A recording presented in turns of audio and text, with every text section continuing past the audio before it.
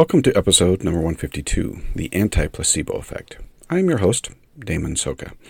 Just a quick note, before we get started today, if you have enjoyed these podcasts, I simply ask that you share them with 2 other people. Word of mouth is the best form of advertising, and in the podcast space, one of the really only true forms.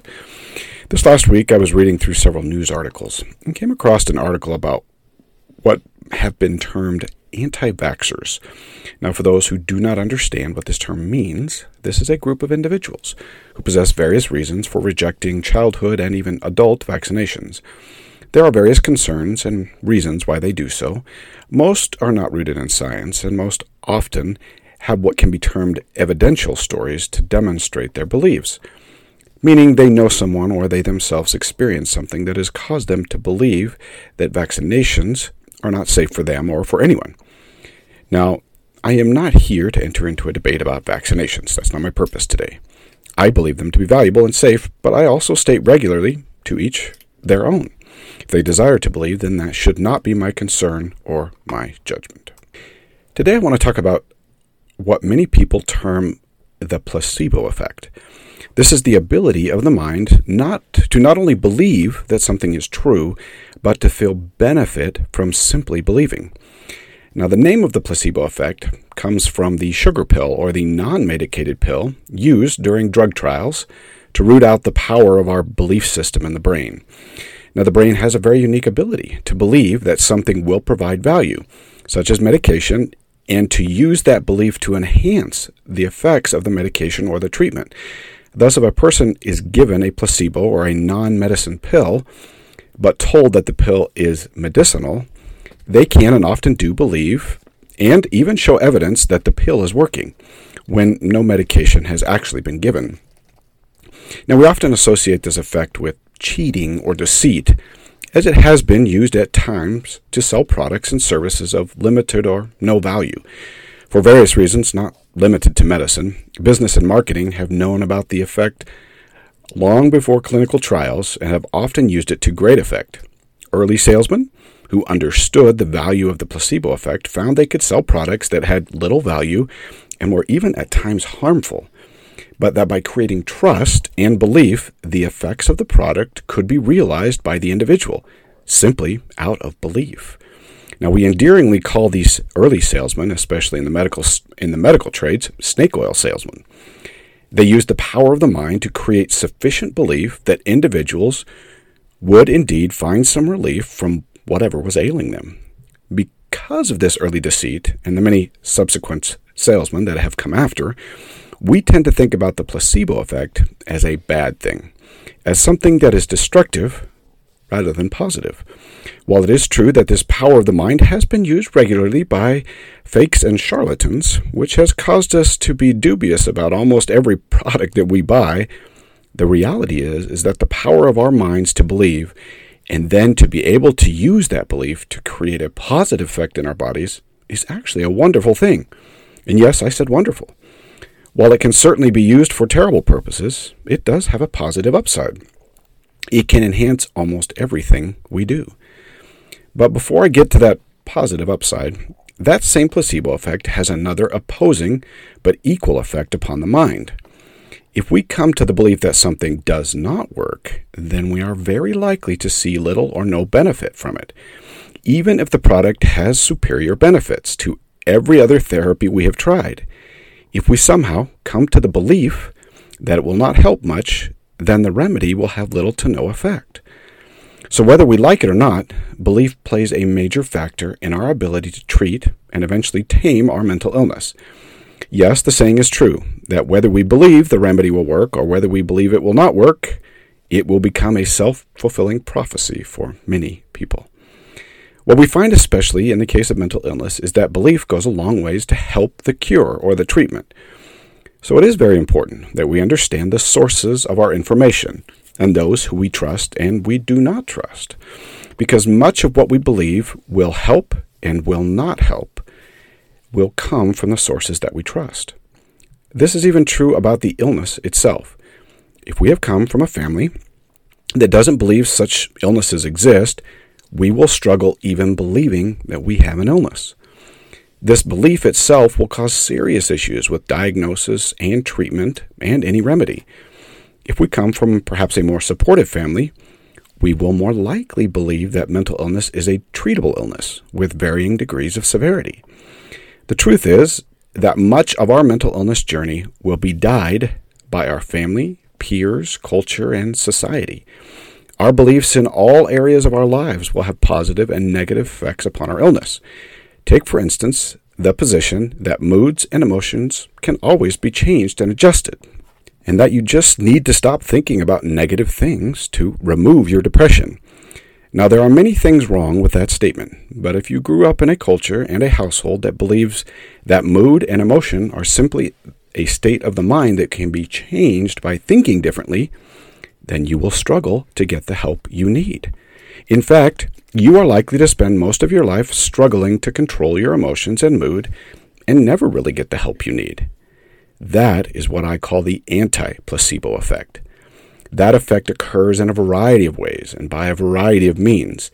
The anti-placebo effect is all the cultural, societal, parental, and external beliefs that cause a negative effect upon our illness and upon the methods of treatment and remedy. I can tell you that there is far more anti-placebo effects than positive placebo effects in our lives when it comes to mental illness. We often refer to many of these as stigmas. The negative perception of the illness by others, whether that is one who does not believe in mental illness exists, or just the opposite idea that mental illness causes one to lose sight of reality or you become crazy, both are social and traditional ideas that negatively impact the ability of others to seek out appropriate help and believe that the treatments will be effective. For instance, let's look at just a simple treatment example that has all types of negative connotations associated with it. Therapy. One does not have to look much beyond the typical characterization of therapy in the media and social circles to see just how negative the impact is. The media has often characterized therapy as a tool for crazies, for the weak-minded, something that is never-ending and having really a lack of effectiveness. What we often see is the only truly crazy people see therapists, and they talk for years and never really get anywhere. We never see a normal-looking and acting individual having a problem with depression and seeking counseling help that is effective and only takes a few sessions. Media characterization of therapy that has seeped into our cultural characterization has had really detrimental effects upon those who need counseling and help. I've known many individuals who simply will not seek out counseling because they would be perceived as crazy or weak, or that it wouldn't be effective for them. The same is also true for medications. The characterization of mental illness medications have often come from media portrayals of a psych ward, where patients are given serious medications that have them comatose and almost drooling. The truth is that those cases are rare, and medication can be used on a variety of severities with great effectiveness. Much of what could be very effective treatments for many individuals go unused because of the cultural bias we have developed against the idea of mental illness and its treatments. Through our cultural bias, we then begin developing these anti-placebo effects out of our beliefs, where we shun treatments as invaluable before we even give them sufficient time and opportunity to work. Now, it is true that not every therapeutic remedy works for every person. Mental illness is truly an individual illness. But what we are effectively doing in our societies is limiting what few good remedies we have by creating these anti-placebo beliefs. So many of us has come from backgrounds and cultures where mental illness is simply not seen and does not want to be seen. It has been something we hide, we bury, and throw into the closets of skeletons. This causes what I call an anti-placebo effect upon our minds. We must first overcome the negative cultural bias just to accept our illness. And then we push through an even deeper, muddier, and darker bias against the methods which are most effective and have been proven actually very valuable in treatment. To say that a mental illness is an uphill battle is doing it a disservice. It's more than trudging uphill. It's to do so with the weight of all these anti-placebo effects on our minds. It's akin to tying weights around our legs and attempting to summit a steep mountain with no experience, training, or endurance.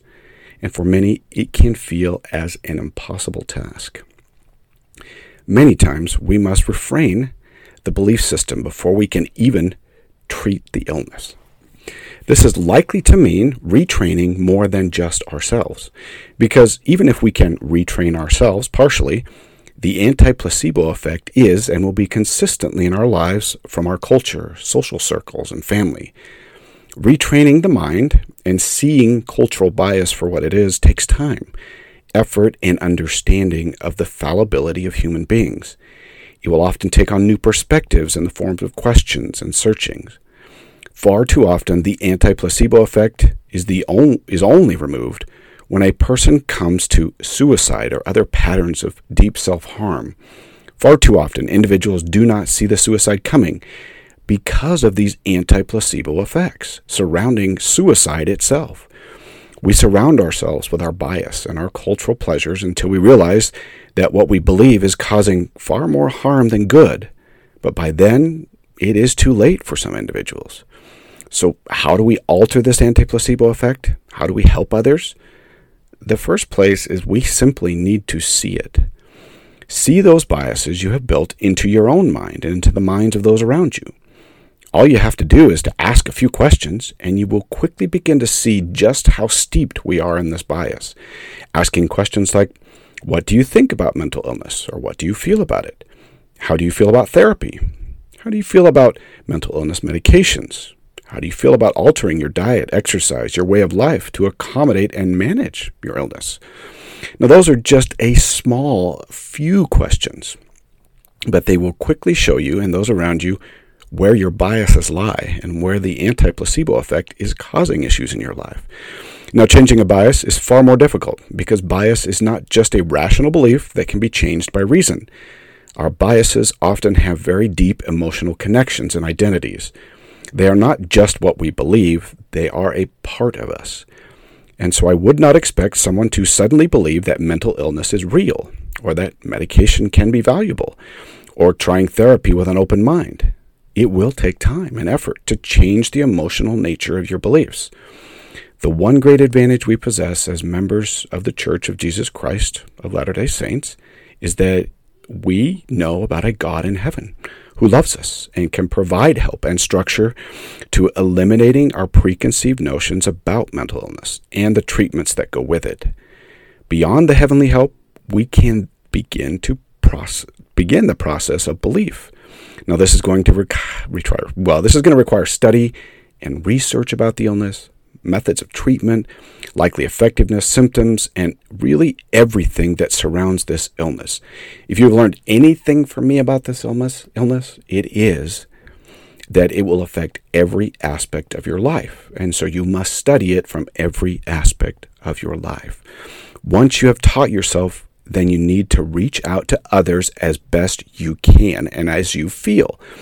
Education is really one of the best ways you will begin to change your negative perceptions and release yourself and others from this anti-placebo effect.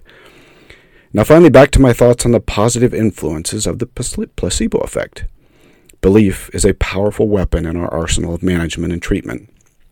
Simple things such as saying today will be a good day, positive affirmations when we accomplish something rather than negative ones detailing all of our failures, accepting our illness and our weakness for what it is, and pacing ourselves to its demands, meaning don't run faster than you have strength, being patient with oneself, truly seeing yourself as God sees you and not concerning yourself with your personal perception or the world's perception. The Lord can help greatly with this if we ask. I will say right now, you are likely doing far better than you believe you are, and the Lord will tell you that. If we are struggling mightily, then we limit what we do, and we do not concern ourselves with what we cannot do. If I personally can only read a few verses and listen to some heavenly music one day, and then do a few of my easy chores, then I need to call that a successful day. When we have a bad day, and we are going to have a few, We need to focus on whatever good we can and discard the bad as best as possible. There is no place in the Scriptures where the Lord tells us to judge ourselves harshly and sufficiently. There are, however, many verses about judging others, including ourselves, with great mercy. We need the positive influence of belief on our lives to help us manage our disease. Now, some might say, aren't you just tricking your mind? And I say, why does that matter? If it improves your life and provides benefit, then we should use what the Lord has provided. It is certainly within our brains for a good reason. May the Lord bless you and keep you in His arms. And finally, as always, do your part so that the Lord can do His. Until next week.